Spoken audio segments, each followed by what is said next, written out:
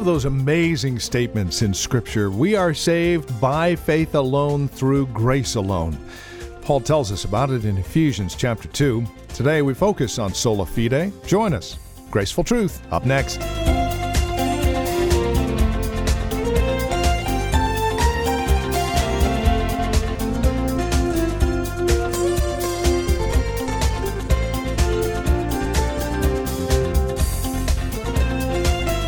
From Grace Bible Church here in Redwood City, this is Graceful Truth with our teacher and pastor, Steve Converse.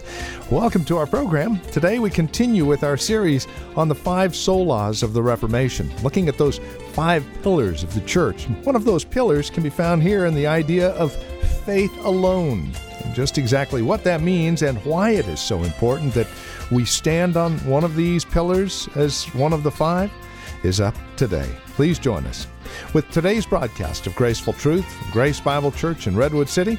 Once again, Pastor Steve Converse.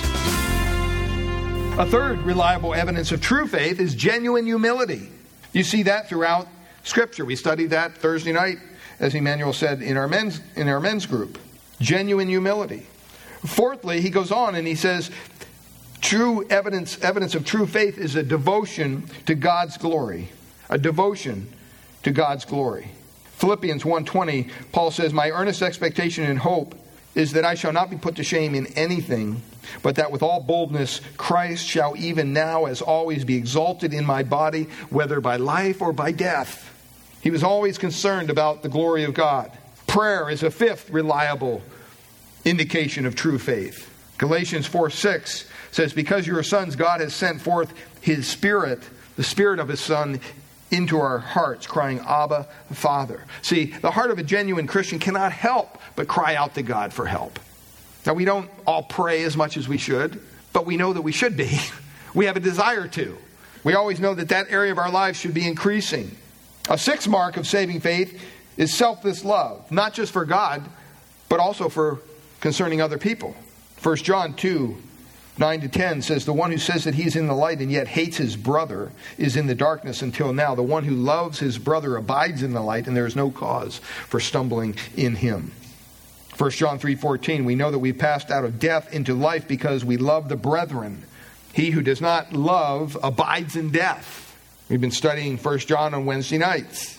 He also says in 1 John chapter 4, he says, "Beloved," we know this song, right? "Let us love one another, for love is from God, and everyone who loves is born of God and knows God. For the one who does not love does not know God, for God is" what? Love.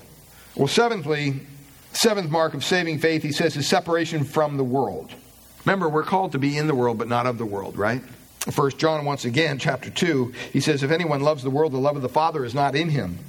For all that is in the world, the lust of the flesh, the lust of the eyes, the boastful pride of life is not from the Father, but it is from" what? The world. Chapter 5, verses 4 and 5, he says, "Whatever is born of God overcomes the world. And that is the victory that has overcome the world." What? Our faith. And who is the one who overcomes the world but he who believes that Jesus is the Son of God? So we're separated from the world. Even though we're in the world, we're to overcome the world. Eighth is spiritual growth.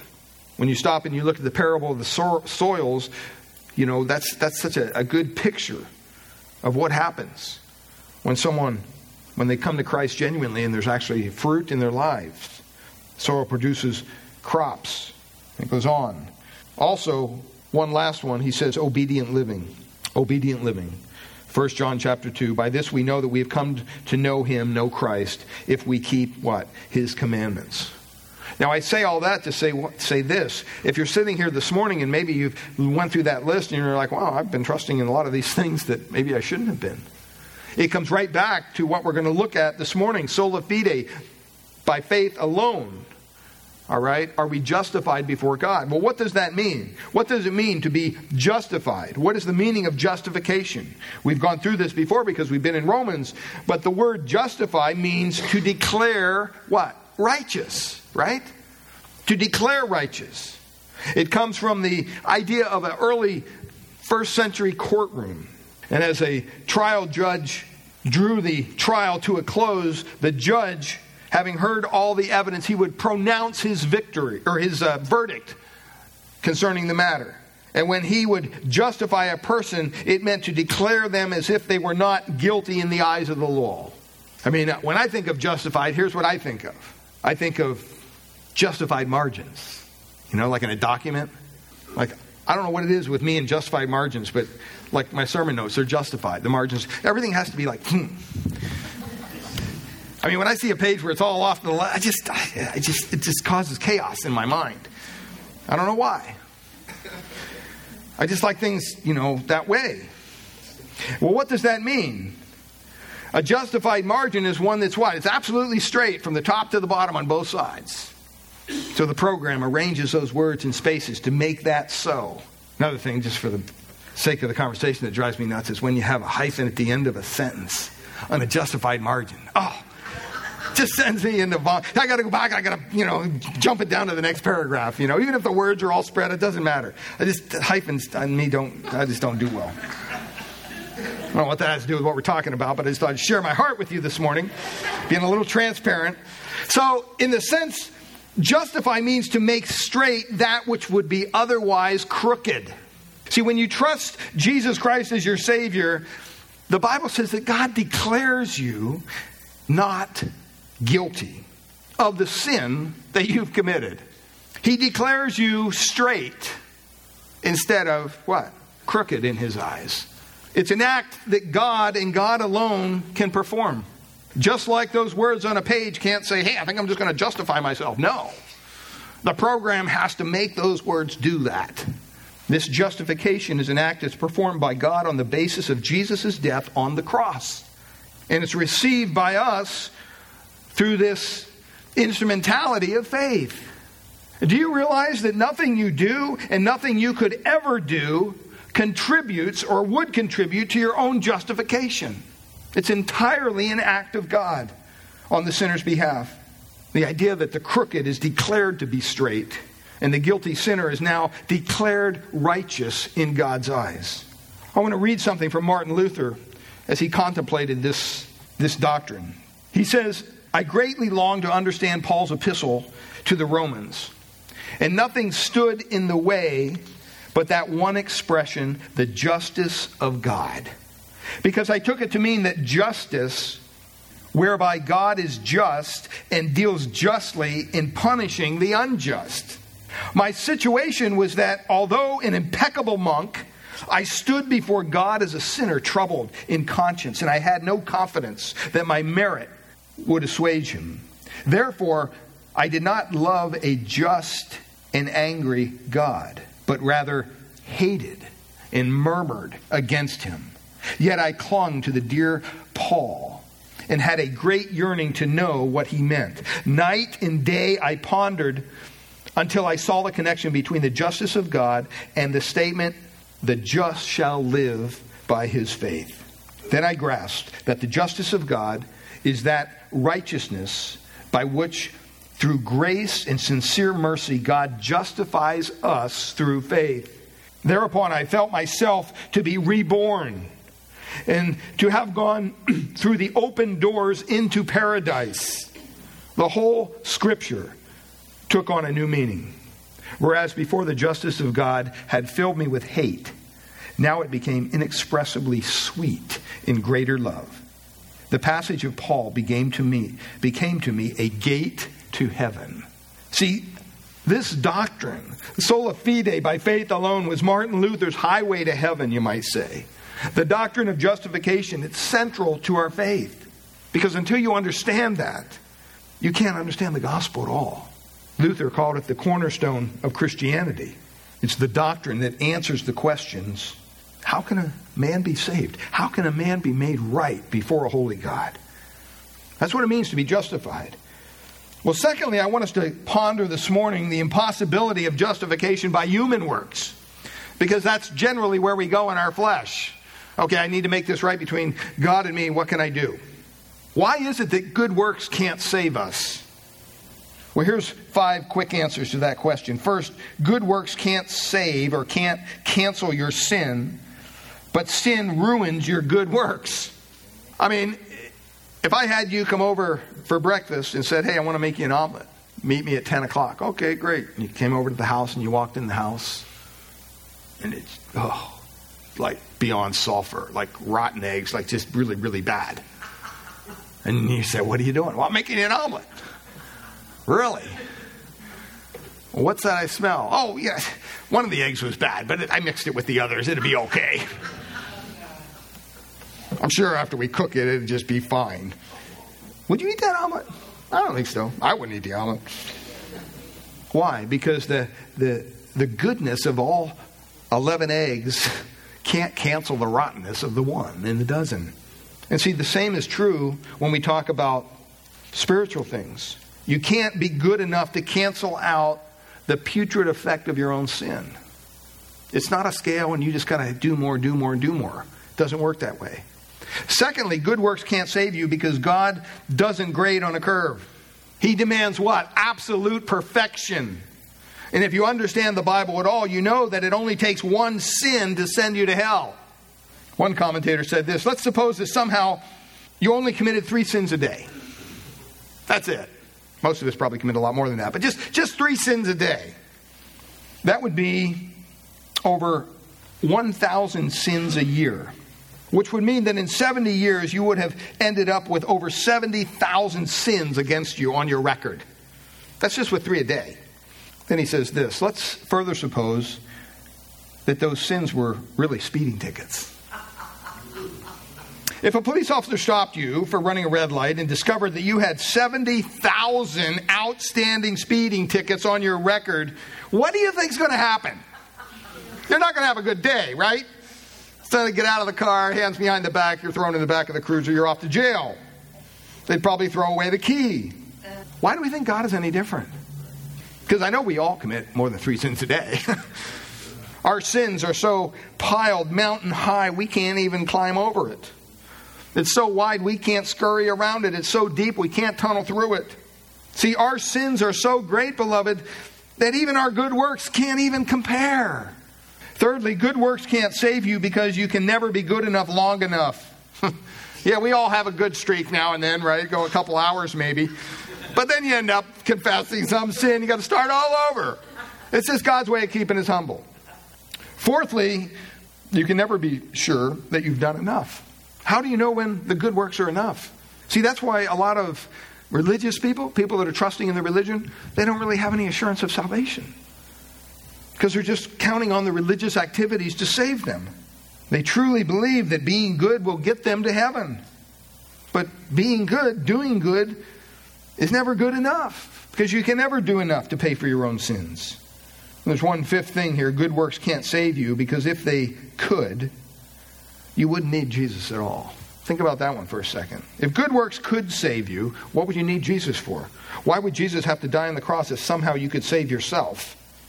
It's either all by Jesus or all by your own efforts. There's nothing in between. There's no gray area there.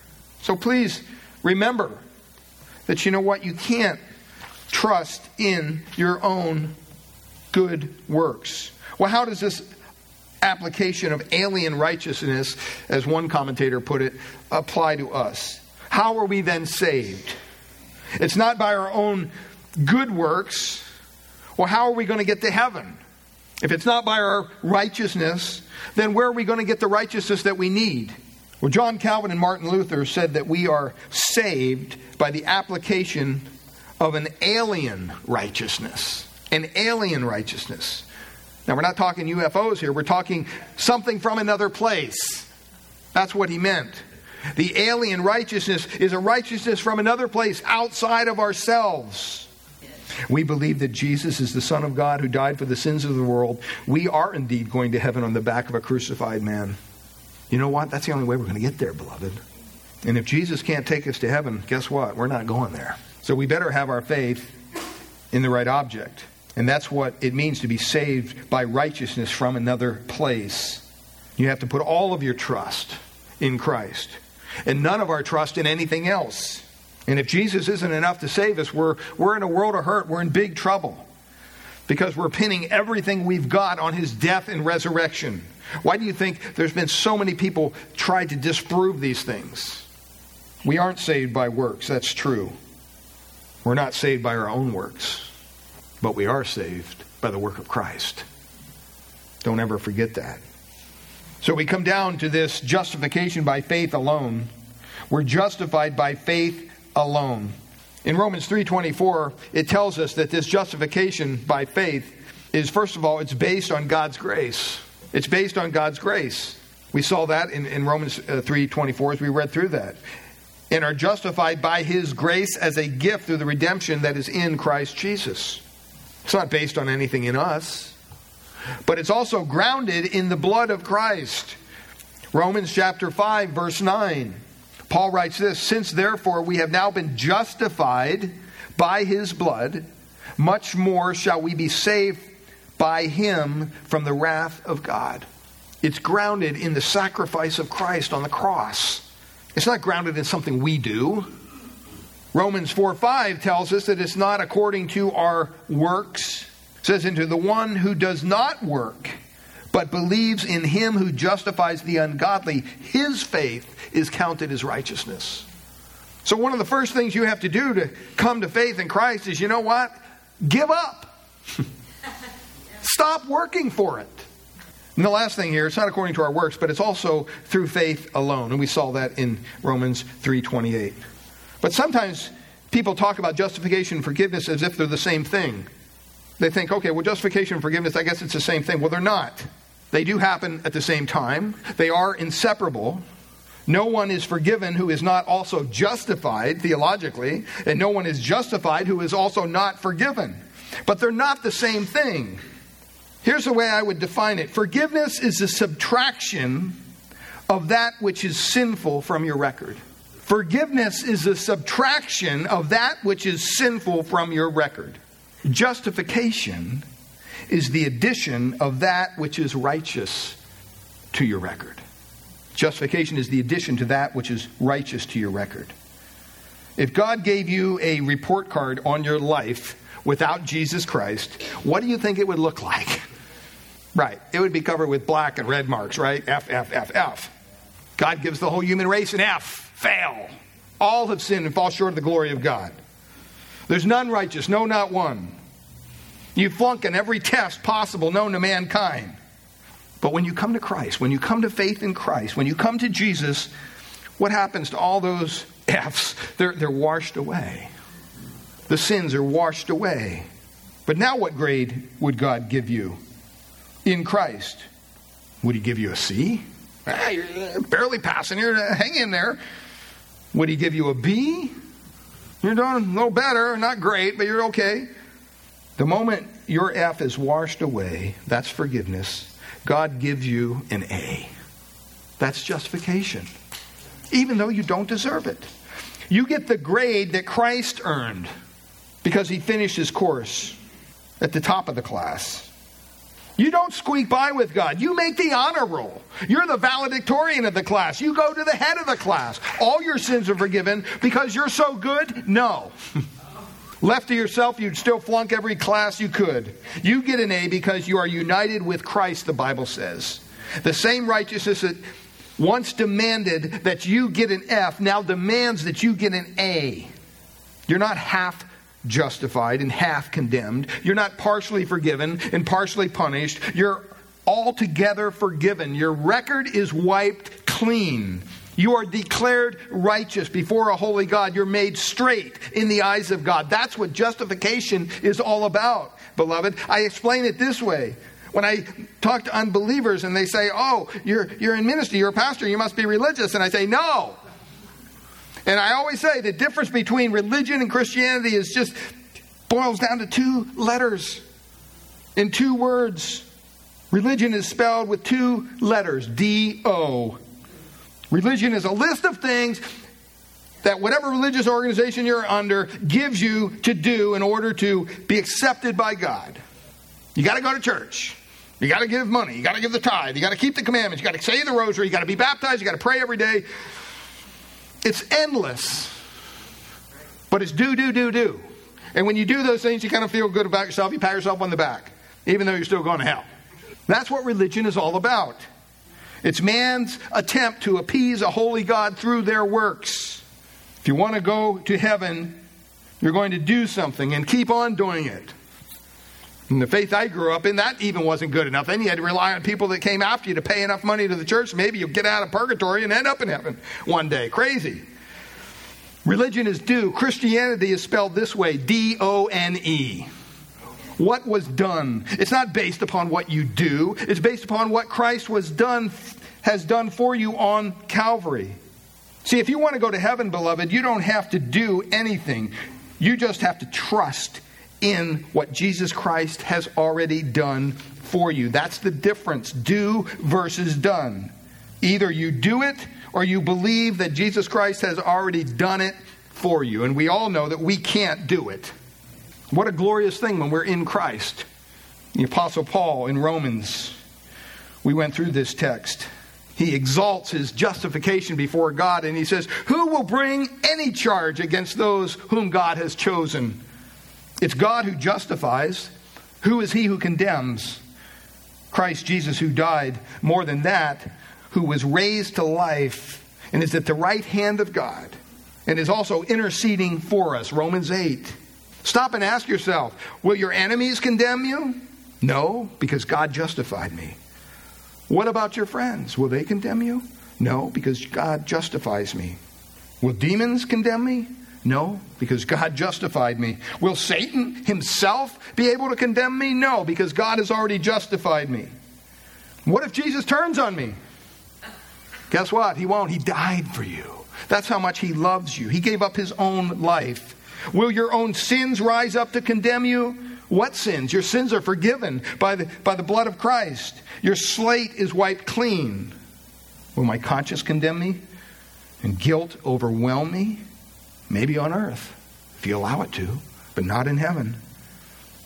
Up there, the record is clear forever because we're justified. We're declared righteous before the eyes of God. We're acceptable to God based on the work of Christ through his death and the resurrection of Jesus Christ. Last time I checked, I wasn't around when Jesus died and rose from the dead, but I benefit from it. The only way to heaven through faith is in Christ Jesus. And sometimes, you know what? We get confused. We have doubts. We do all that. But you know what? God isn't confused. He's not doubtful. He knows exactly what's going on. We need to be reminded that, you know what? Our standing before God in Christ is unalterable. Ask yourself this question. What would I do if God did not justify the ungodly? Where would you go? What would you do? The answer is simply that you would be where Martin Luther was, crawling on your knees, praying desperately to God, sinking ever deeper under the crushing load of unforgiven sin. See, that's what the Reformation is all about. That God does indeed justify the ungodly. And he does it, beloved, by faith alone. I want to ask you this morning, where do you stand with God today? Are you straight with him? Or is your life still one big crooked mess? Have you been justified by faith and faith alone? We sang that little chorus earlier. I need thee. When it comes to our salvation, he's the only one we need. Sola Fide is the article upon which the church stands or falls. It's also the doctrine upon which we stand or fall. If we're standing on anything besides Jesus Christ, we're not really standing at all. But if you rest your full weight upon the Lord Jesus Christ, you'll still be standing when everything else around you is falling apart. And this is Graceful Truth with Pastor Steve Converse. If you would like to hear the program again or find out more about us, you're welcome to visit our website, gracebibleonline.org. That's gracebibleonline.org. Or give us a call, 650-366-9923. If you'd like to join us for worship at Grace Bible Church here in Redwood City, again, visit our website for the details, gracebibleonline.org, or call 650-366-9923. And now, once again, here's Pastor Steve. Thanks, Andy. I have a special announcement for the ladies in our listening audience. We will be hosting a women's expository conference with special speaker Colleen McFadden from the Simeon Trust on Friday and Saturday, May 5th and 6th. This conference will be beneficial for women who teach Bible study, Sunday school, or just enjoy studying God's Word. Colleen is a very gifted teacher who will be sharing with our ladies the importance of expository principles in both Bible study and teaching. Breakfast and lunch will be provided, and there is a registration fee of just $60. The registration form can be downloaded from our website, gracebibleonline.org, and mailed in with your payment. Pre-registration is required, and we're encouraging the ladies to register early because seating will be limited. Once again, we will be hosting a Women's Expository Conference with special speaker Colleen McFadden from the Simeon Trust on Friday and Saturday, May 5th and 6th. You can check out our website for all the details and times and download the registration form today. Thank you, Steve. And again, friend, we'd love to hear from you. So call us today, 650-366-9923, or write to us, 2225 Euclid Avenue, Redwood City, 94061 is our zip code. Until next time, God bless.